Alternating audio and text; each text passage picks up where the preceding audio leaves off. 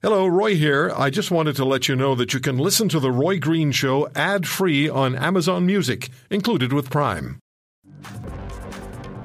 The core issue behind the truckers' convoy to Ottawa and the additional convoys and protests across this country has been the demand to end COVID-related restrictions. So what is the time to make these moves? Should Canadian governments and public health officials step out of the way and allow citizens to make their own health decisions now that almost all of us are vaccinated and understand much more about COVID than we did 2 years ago? Other countries and jurisdictions have already taken those steps.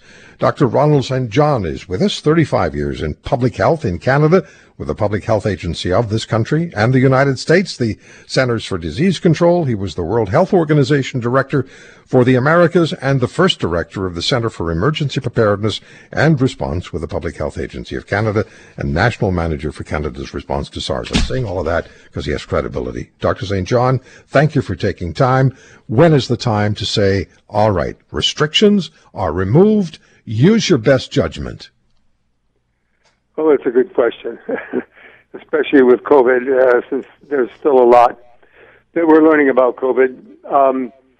I think the best answer is when we get to the number of new cases, when we get the transmission of the virus down to a level that is acceptable. Acceptable in the sense that it's not going to impact our hospital system adversely and not cause too many deaths.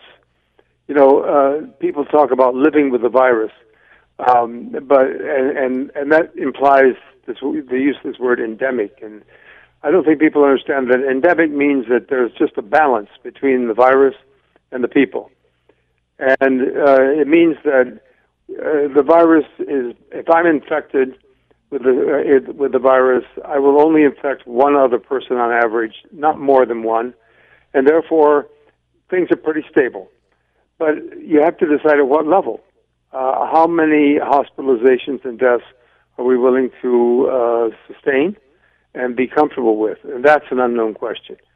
So I would say when we get things down to a very low level, the lowest possible level, things bottom out and things become stable, that's the time to look at what can we do to get back to some semblance of normalcy. Okay, so now you have jurisdictions like England, and they've done away with the restrictions, essentially. You have to wear a mask if you go to a specific location, like a long-term care center, but you don't have to wear masks in public. The restrictions are gone. Ireland, similarly. Other countries are following suit. We have Premier Ford saying we're going to have to learn to live with it. Other premiers have said the same. We have Premier Kenny with us yesterday. Next week he's going to make an announcement about removing restrictions or reducing restrictions. We have Dr. Bonnie Henry in British Columbia saying BC's managing COVID like the common cold. People are getting mixed messages, are getting confused, or maybe not getting confused, they're just fed up, Dr. St. John. Yeah. You know, I don't know that people are responding anymore to we have to get the numbers down, because the sense is the numbers are down and we've been doing everything we've been told to do. Well, it's true, and the numbers have come down. You know, if people are willing to tolerate a certain level of hospitalizations and deaths, okay. But there will be consequences, and there will be a certain level of hospitalization and deaths. And we know that if things get out of control, our hospitals get full, and we know that we have people with other diseases and surgical needs that aren't being attended to. Yeah, you're right. Yeah.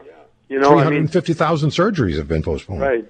So, you know, the question is, where's the balance? I don't think anybody knows the answer to that.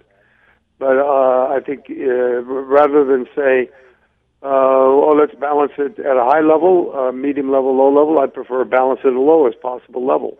Okay, the time that we have left, and I'm sorry, we've got one little over in a couple of interviews, so we have a little time here.